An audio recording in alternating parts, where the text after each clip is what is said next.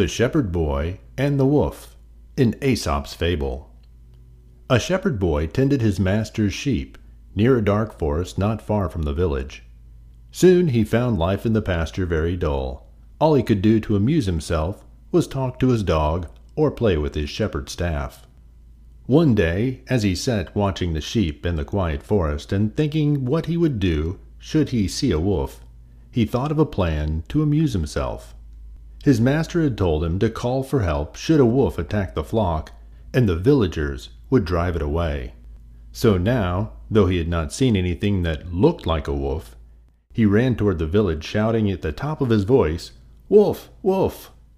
As expected, the villagers, who heard the cry, dropped their work and ran in great excitement to the pasture. But when they got to the pasture, they found the boy doubled up with laughter at the trick he had played on them. A few days later, the shepherd boy again shouted, "Wolf! Wolf!" Again the villagers ran to help him, only to be laughed at again. Then one evening, as the sun was setting behind the forest and the shadows were creeping out over the pasture, a wolf really did spring from the underbrush and attack the sheep. In terror, the boy ran towards the village, shouting, "Wolf! Wolf!"